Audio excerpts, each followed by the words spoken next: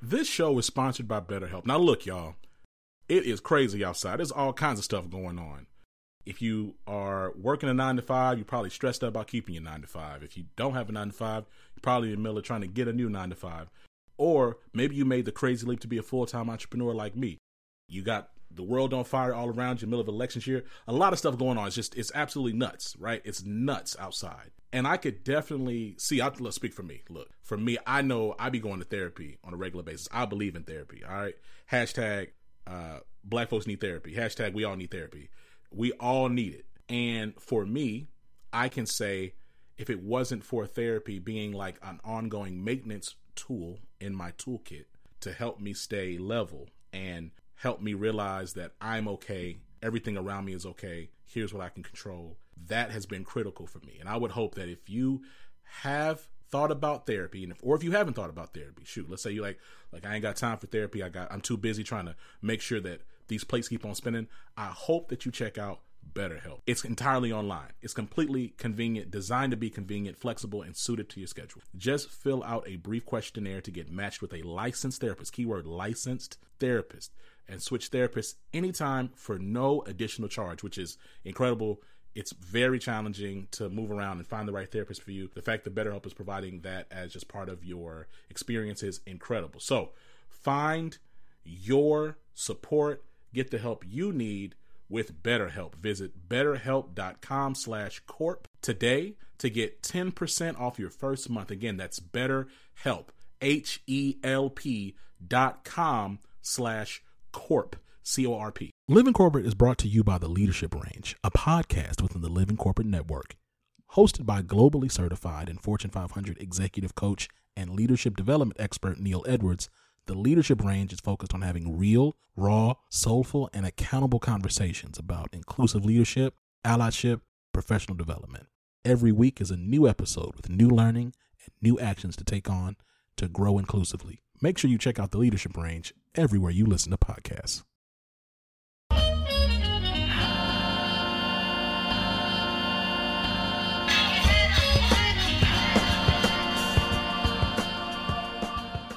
Hey y'all, and welcome to the Break Room, where we are dedicated to talking about Black mental health, specifically in the workplace.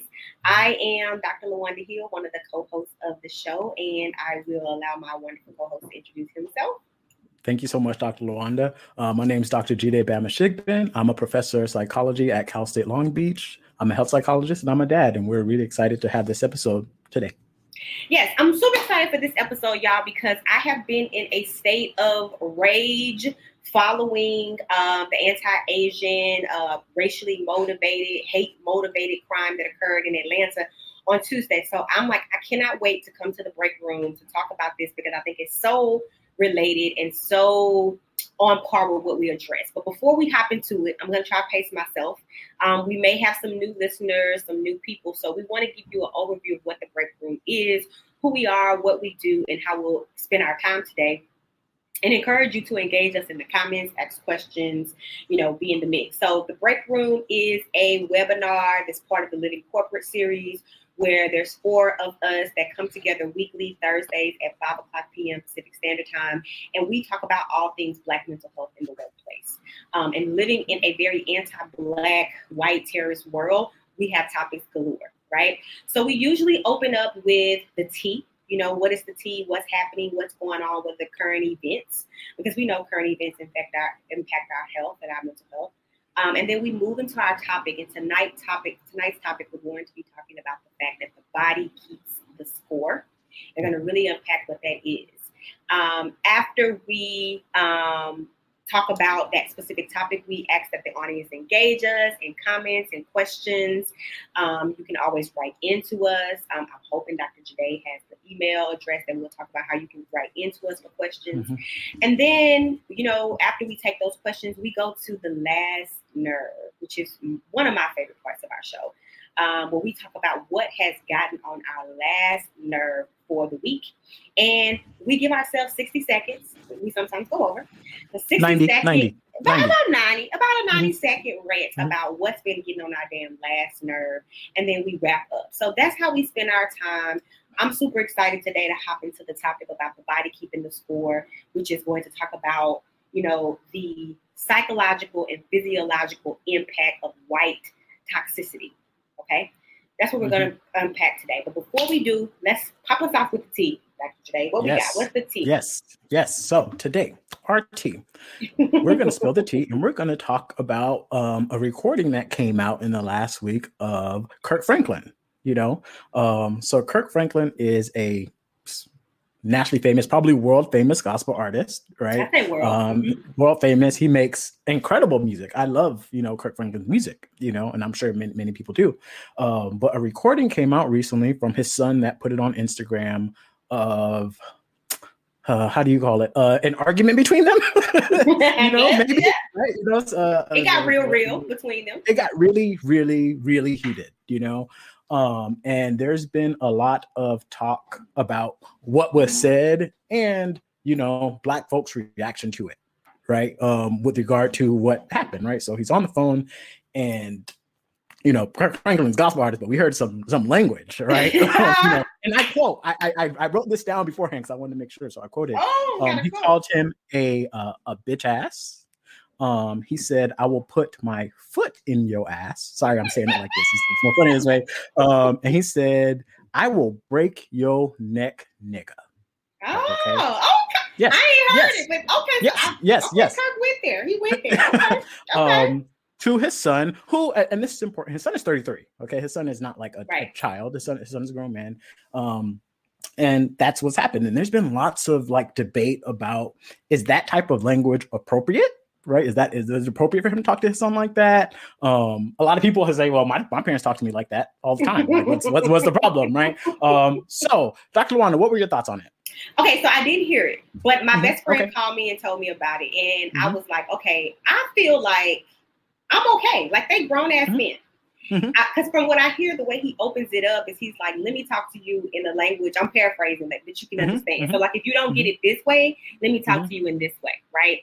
So for me, I'm going to go ahead and conclude or assume that he tried to get through to him with, none expletives, and he didn't. And so he went in on him. And I mean, I don't see anything wrong with it unless he really intended to put his foot in his ass or break his neck and all that. I don't support physical abuse or anything like that. But that's how Black people talk to each other sometimes. That's how people talk. So I felt like people were overreacting, maybe because he was a gospel artist. But from what I'm hearing from you and just taking it in, I'm like, people know that their parents talk to them like that all the time. I think that's a fair perspective.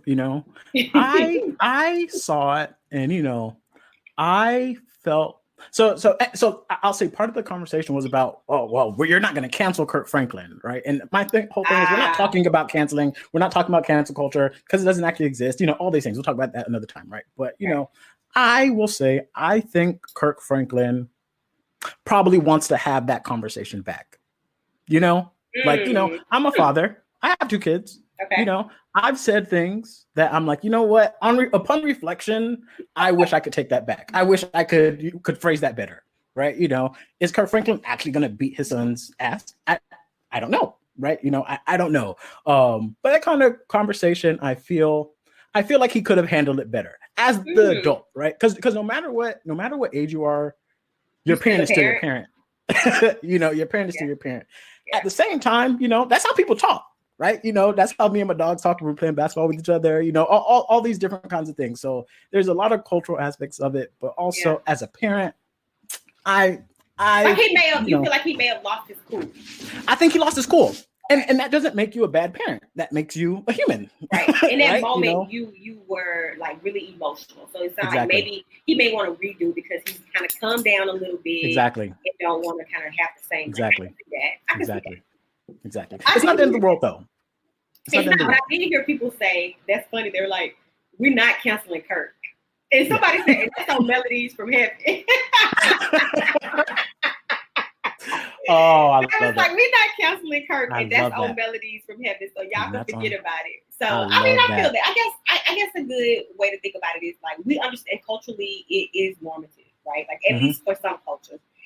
Some part of Black culture. We're not a monolithic culture, but for some parts of Black culture, it is normalized.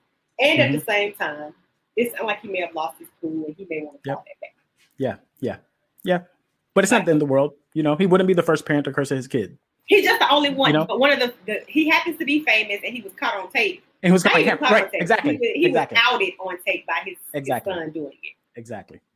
Yeah. Okay. So, you know, so, you know, that's our tea, y'all. We like to start off with something light, you know, some tea, so that we can kind of keep our ear to the streets. We like to stay relevant before we hop into the topic.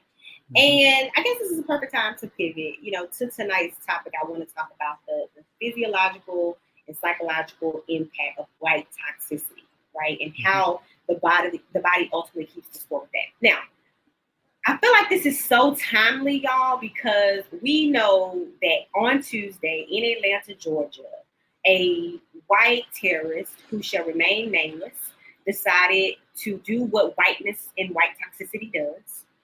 In its inability to manage its own impulses, its own challenges, its own shortcomings that is a part of the human experience, decided to, you know, externalize that and take lives of people, right? He wanted to blame.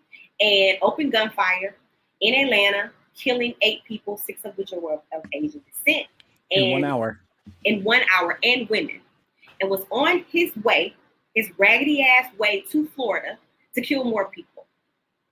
Okay, we know that there has been a spike in anti-Asian racism. There's been a spike in violence against Asian Americans since COVID-19, since 45's presidency, and him inciting that. And this is predictable. Arguably, this was predictable, and it has come to a head. Thank you so much for saying that. 45 really has incited this. I really feel it's important to stress that. The previous person in office has incited this type of violence. And made it acceptable. And made it socially acceptable, and just activated people's own internal hatred and their own, you know, evilness, right? So he's a culprit in this. So when this happened, this went down on Tuesday, and I began to see the news coverage already beginning to spin the narrative to humanize him and other the victims, right? The police officer went as far as to say he was having a bad day, right? They were, you know, talking about his sex addiction, right? Which is not a thing, by the way. They were talking about giving all these reasons and rationale and not calling it a racially motivated crime. They gave him the opportunity to write his own narrative, right? Because he said it wasn't racially motivated. Yeah. And so because he said it, even though 6 of the 8 victims were Asian and he targeted them, then that must be true because whiteness gets to write its own narrative. And can I just add to that? Absolutely. Nobody really took the time to interview the Asian people who are around as well. So there are reports from Asian news outlets which pointed out that literally he screamed, "I will kill all Asians," before he went along and did this, right? And you're allowing him to set this narrative, right, about, well, it wasn't racially motivated. It's really upsetting. So it's a bunch of bullshit. That's what it is. It's a bunch of bullshit. And as it began to unfold, I remember just feeling rage and like a physical reaction, which we're going to talk a little bit more about later, like a physical, visceral reaction to the news coverage, to his audacity, to the fact that lives have been lost. And then I began to think about, like, you know, this is the impact of white terrorism. I'm not calling it white supremacy anymore. I'm calling it white toxicity. I'm calling it white terrorism. This is the psychological impact of white terrorism on people, right? And how, you know, these crimes that targeted Asian Americans or people of Asian descent can activate our own trauma as Black folks, right? And the body literally keeps the memory and holds the story and keeps the score of what has happened, right? So I want to unpack that today. So I want to, you know, pay my respects to the lives that were lost. 8 people. 8 people. And my prayers, my thoughts, my heart goes out to that family, those families that are beginning to grieve and like deal with the shock and the aftermath of all of this. My heart just really goes out to them. And so I want to just take a moment to acknowledge that. And spend some time today talking about how that impacts Black folks specifically, because we still got to go to work, right? This happened and people still have to show up at work. So when I say white toxicity, okay, the impact of white, when you think about something that's toxic, y'all, right? I've looked for research on this and I'm like, oh, there's nobody, probably people being polite. They haven't really written about white toxicity. Probably because they're still calling it white supremacy. But toxic means something that causes harm. It's like legit poisonous. Okay? It eats away at structurally, at something, of a thing, breaks it down, can kill it over time. And whiteness, in and of itself, is toxic in a lot of ways. And that toxicity has psychological, physiological impacts on people. Mm-hmm. And specifically, for the sake of our show, at work too, right? Mm-hmm. Because these events happen and it just activates, to me, white toxicity in the workplace. Mm-hmm. So there's a lot of ways in which white toxicity manifests. Mm-hmm. Okay? That was this anti-Asian shooting was just like the worst extreme example of it, right? Because people are dead, right? But it manifests itself every day. Every single day. Say that again. That is only one example. Like, that's an extreme version of it, but it manifests itself every day, y'all. And I want you to understand it and be able to recognize it. That's what I hope you take away from the show today. To be able to recognize when it's manifested, because it does have a physiological and psychological impact on who we are. Mm-hmm. That, violence, extreme levels of violence, lethal violence is one manifestation of it. But we saw other manifestations of it happen on the news channels that we see at work. Let me help you out about what that looks like. Number one, whitewashing. That is a manifestation of white toxicity. When I say whitewashing, I know y'all know what I'm talking about. It's the way white people take a story and they spin it, and they make it more comfortable. What do we see? Oh, he was having a bad day. When have you ever seen anybody who is not white have an issue where there's violence involved and somebody gives the explanation that he was having a bad day? Or that he had a sex addiction, right? So now we're making an excuse for him. We're making an excuse for his behavior. Whitewashing. We're going to change the narrative.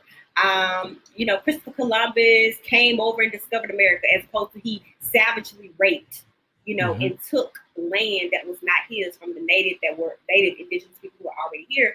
It's called whitewashing. And we see it all the time. Retelling stories, rechanging narratives. This manifests at work in a lot of different ways. It's like, we're such and such, they found another opportunity, so they left the organization, or you push them out. Right? Yep. It's lies. It's lies, and it's deception, and it's toxic. And when you take it in, just like any poison, when you take it in daily, it begins to have an impact on you. Yep. And they whitewash all our heroes too. Same thing. Martin Luther King, whitewashed. Martin Luther King, whitewashed. In terms of all his thoughts, all his speeches, right? The white people that Martin Luther King think of, right? It's not the actual Martin Luther King. No, right? Who was a radical, right? who called out white people and white moderates, right? So, the Martin Luther King that white people talk about is the one who wanted everybody to be together without, skin color coming in between, right? That's an example of whitewashing. Or they want to talk about. I remember seeing on Twitter one time where this white woman literally was going back and forth with his daughter about what his mission was. Like, your dad would be so. First of all, how you gonna tell this woman? How you going to tell this woman what her dad's true purpose and mission was? Like, that is a classic example of the audacity of whiteness and how it becomes so fucking toxic, okay? Yep.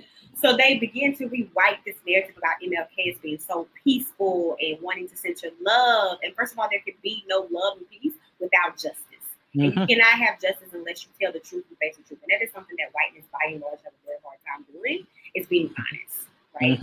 And facing and telling the truth of what it is. And so this level of toxicity, y'all, it's so there, like the air you breathe. Right? And I want to name it because I don't think that we know that we're being impacted in the workplace. We know that there's a challenge. We know that there's something that's making us awful. We can't really name it. And we don't know why. And whitewashing is definitely one of those things. Okay? That is white toxicity, a manifestation of white toxicity in the workplace that makes us have a physiological impact. Another impact is gaslighting, y'all. Gaslighting is another manifestation of white toxicity that basically is when, white people by and large and people who are white aligned, who've internalized these white dominant views, will play this psychological warfare and dismiss the reality of what is, making you question yourself psychologically. Like, I don't know, for instance, let's say you are impacted by the events that happen in Atlanta and you show up at work and you are like, you know, people are just going on, moving on with their day, and you're having a reaction and everybody's kind of looking at you or dismissing it like it doesn't matter, right? Or like it didn't happen, or like you shouldn't be as impacted by it, right? And when this happens, you kind of begin to psychologically question yourself, like, well, am I overreacting? Or why are you so angry about this? Or why are you so mad about this? Or we don't understand why there's such a problem, right? It is an active dismissal, right? It is an active dismissal of what's really happening that usually happens to Black folks and people of color that creates a physiological and psychological impact, right? So when we think about like the ways in which this toxicity shows up, it is most definitely this whitewashing narrative. It is most definitely this gaslighting. And that begins to wear and tear us over time. So do you have any examples for you today of like gaslighting at work? Absolutely. Imagine being in a workspace, okay, a workplace, and you're a Black person in the workplace, maybe maybe the only, maybe one of a few, okay, and you notice that other people are moving up. You know, they're moving up. And there's nothing inherently wrong with other people moving up. That's what you're supposed to do in an organization. If you're doing good work and you're there, you move up. But you notice other people are moving up. You ask questions about why you're not moving up. And it's, no, you got to wait for something else. Oh, no, you got to wait for X. Oh, you got to wait for Y. Oh, well, it's a funding thing. Oh, it's an X issue, right? It's a time until issue. that one day where like the absolute worst person in the office gets a promotion, right? And you're like, no way. Right, you know, the son of the boss, right? The white man in the office, whatever. Somebody just gets a promotion, and you're like, no, actually, this whole time I was waiting on you, right? Because I'm thinking you're my boss. This is a good faith effort.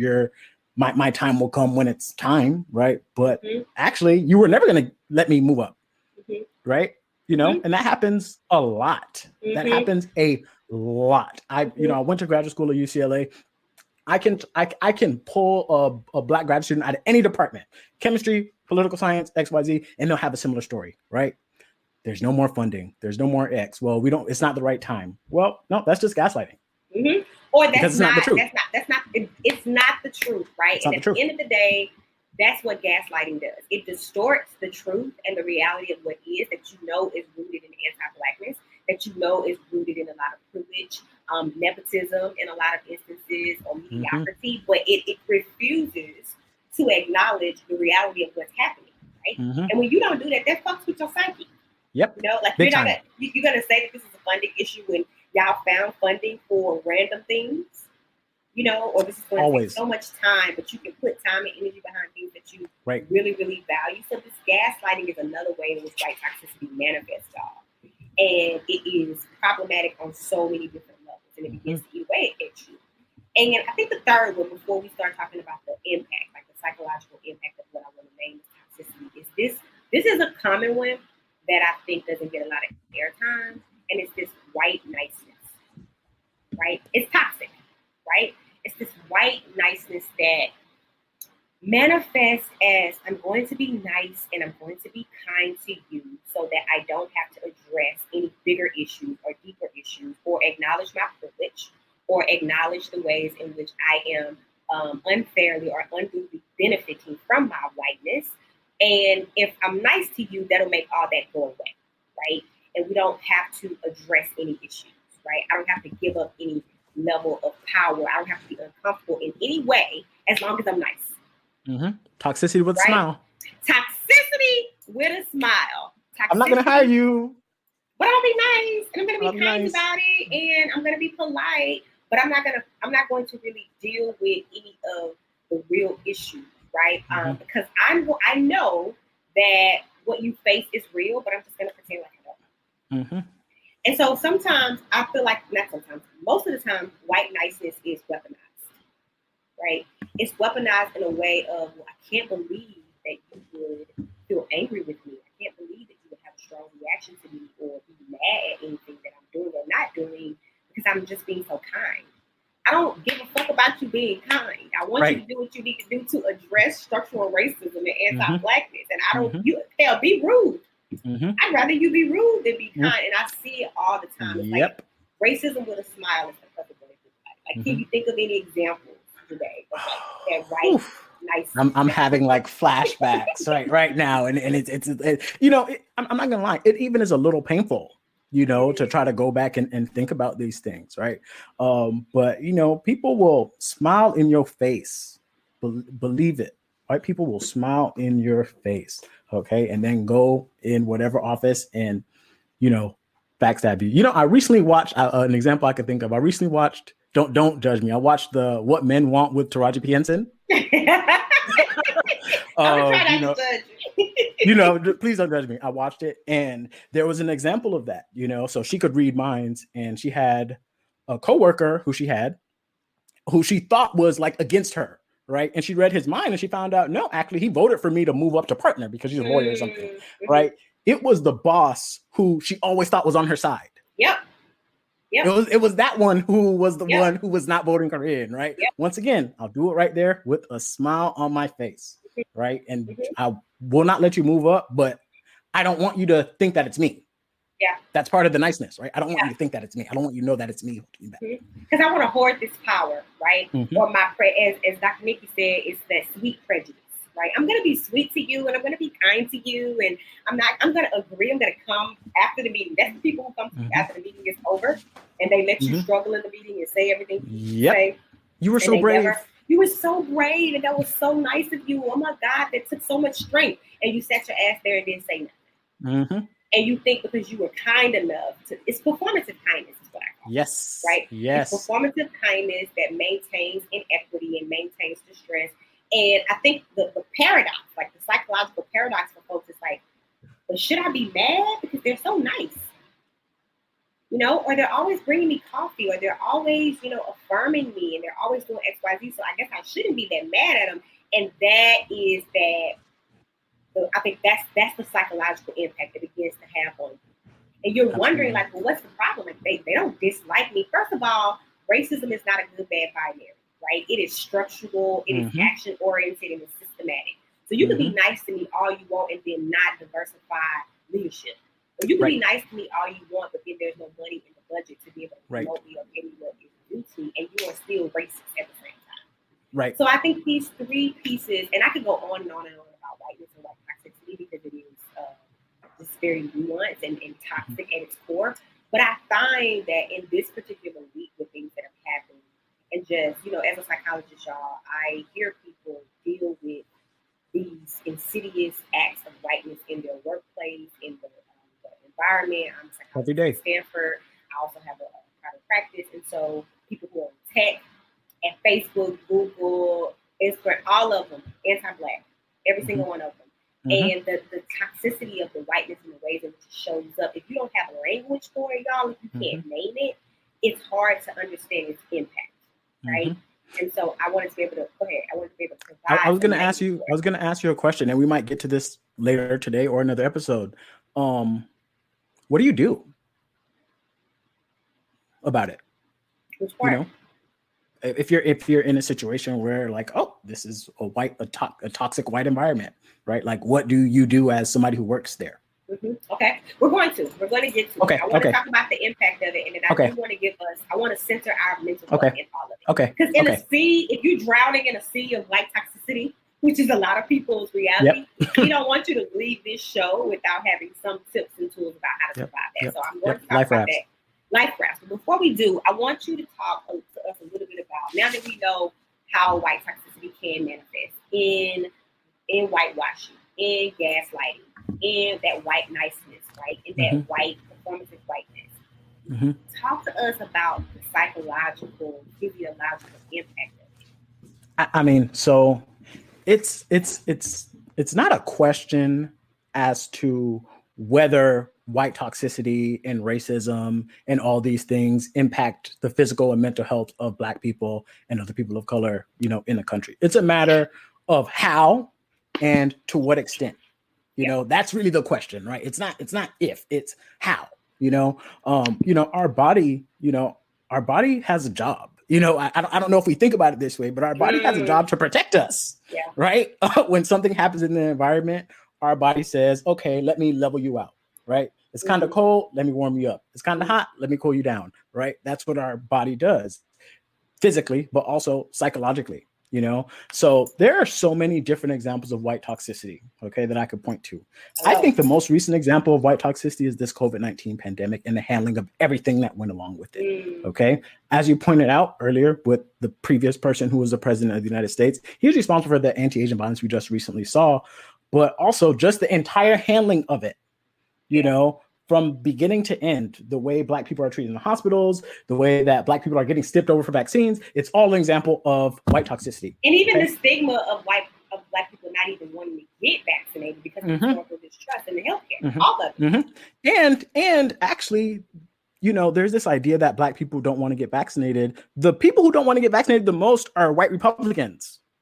By the way, to be clear, there's really no difference between the average Black person and the average white person in terms of wanting to get vaccinated. It's really the white Republicans who say they don't want to do it, but that's neither here nor there. Okay. But white toxicity. Okay. So COVID-19 lowered the life expectancy in this country. Overall, it lowered it a year. For Black people, it lowered their life expectancy by 3 years. For Hispanic people, it lowered their life expectancy by 2 years. Okay. White toxicity. All right. There's research showing that in places, this is just crazy to me. In places, okay, because Google tracks all information, right? Of course. The cookies. And they know what you're searching, they know when you're searching it, they know where you're searching it from. When they see in certain places where people are searching the N-word more often, okay, and usually they mean the N-word with the hard R, not with the A, right? Because that's the distinction. with the hard ER, right? They find that Black people in those areas have an 8% increase in mortality. Wow. An 8% increase in mortality in comparison to white people, which translates, because I want to put this into numbers you can understand, 30,000 more deaths a year. Because of white toxicity. Because of white toxicity. Just from knowing who types in the N-word in Google, right? Telomeres. They're on our chromosomes. They're like shoelace caps, right? And they help us. They're associated with aging. So much research has shown that Black people have shorter telomeres, right? And that's something that leads to worse health and, higher likelihood of dying, right? And you can even see those changes really, really early on in life, right? Because the differences between Black people and white people start prenatally, truly, because of racism and white toxicity in the United States. Okay. Yeah. Recently, the Journal of the American Medical Association, JAMA. Okay. They recently had a podcast with some white doctors. Okay. And they posted on Twitter with this great headline. Okay. Are you ready for this headline? Give it to me. Wait. Let me take a sip. Okay. Take a sip. All right. Me too. Okay. And this is a country where Black women have the highest rates of infant mortality and, maternal mortality, right? I'm reading this right now. No physician is racist. So how can there be structural racism in healthcare? No physician is racist. Listen to the bullshit, y'all. And the white toxicity. Listen to the gaslighting. Listen to the whitewashing. Mm-hmm. No physician. No physician. Even hell, I would even say even the white niceness, right? No physician is racist. So how could there be structural? It's all three. It's all three in a nutshell. Mm-hmm. Wow. Yeah. And everybody's like, in this country, right? The same country that treats fat people poorly, right? That doesn't listen to them when they have a problem, that doesn't treat Black people well, doesn't treat poor people well, treats homeless people as if they're disposable. That country, there's no physician that's racist. First of all, let me break it down for it to forever be broken. Okay? Like he said on Love Jones, I believe. Mm-hmm. Racism is an act. Anytime there's multiple races at the table, right? And let's just take this whole idea of healthcare in infant mortality rate or maternal rate of death. Mm-hmm. If there are more people within one race represented in those deaths than others, and they happen to be disproportionately Black or disproportionately Latinx or disproportionately indigenous native folks, racism is at play. One race is being favored, having a higher rate of life expectancy. One race is not. Like there is something racist about that because it is centering, elevating one race while marginalizing and oppressing another. Okay, Mm-hmm. that is a Mm-hmm. fundamental fact. We got to get beyond this good, bad, binary. Yep. No person thinks they're racist or admits to being racist, but Right. yet the data suggests differently. So if you see that the rates of mortality for Black women, for instance, who are, maternal and moving through the maternal process are higher, there is a level of racism at play. Why is that not happening for whites, Latinx, Asians, you name it? Okay? And so then, just for the ignorant ass doctors who don't get it, that is racism. So therefore, if it's happening structurally, there's something inherent in the process that creates the disproportionate outcome.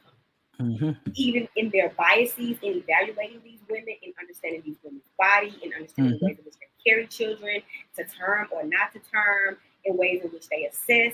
Structurally, there's something that's being missed about a particular race that's leading to a negative outcome. You idiot. I'm sorry, I had to give that because You that huge idiots. No, thank you. That's exactly what it is, and that's just to showcase this is what we're up against. Right? This is what we're up against. Like the JAMA, I can't really explain how big JAMA is. Do you know what I'm saying? JAMA is like the New York Times of medical journals. Exactly. Do you know what I'm saying? Exactly. And this is a representation of the medical system gaslighting you. Yep.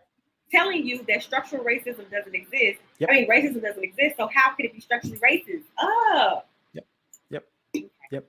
So that's what we're up against. So we have a question that was asked previously, and I'm going to read it to you because I want you to answer this one, okay? Go for it. This isn't me writing it, but obviously. I am a Black female, fairly young, 30-ish, professional that feels that the excellence that is inherent in how I show up often makes others, even other Black folk in power, uncomfortable. Any advice on how to unpack that? Not wanting to lose myself, but also not wanting to make others uncomfortable. I would say for the person who said it, you can say a little bit more about what it means for you to make people uncomfortable, right? Like, what is that about? Because I can share my reactions to it, right? Like, I think that, first of all, because of white toxicity, I think Black people, let's just start broadly with Black people, have been socialized to overperform, to go above and beyond, to do what we need to do because we have to work extra work, right? And I think, just based on the education rates, I think that Black women are the most highest educated group. I think there's been a trend over the last 5 to 10 years, have the most buying power, have the highest rates of advanced degrees. So Black women have internalized this, and I just believe by and large are magical, right? Like magical in all of the sense.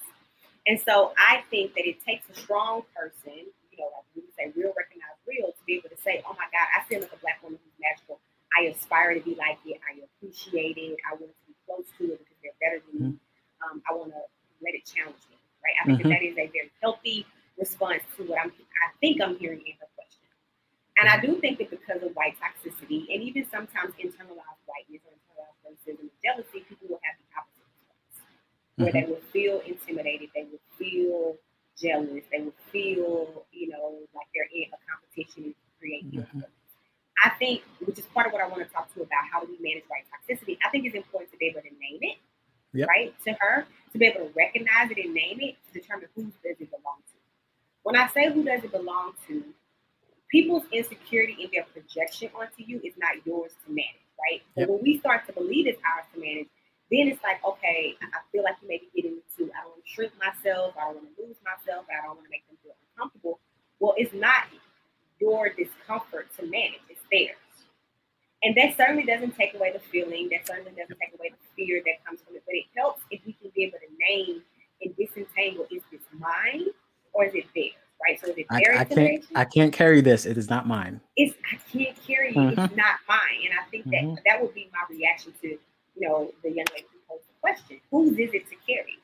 I think that the burden of it and managing it may be real difficult. I'm not going to oversimplify it, but I think it's important for us to recognize, like, when you, first of all, excellence exposes mediocrity. I believe that.